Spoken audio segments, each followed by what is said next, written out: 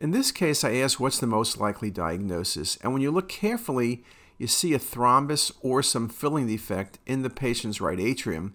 You also can see that the patient has a pacemaker, and you can see the pacemaker wire tracking downward literally to this filling defect.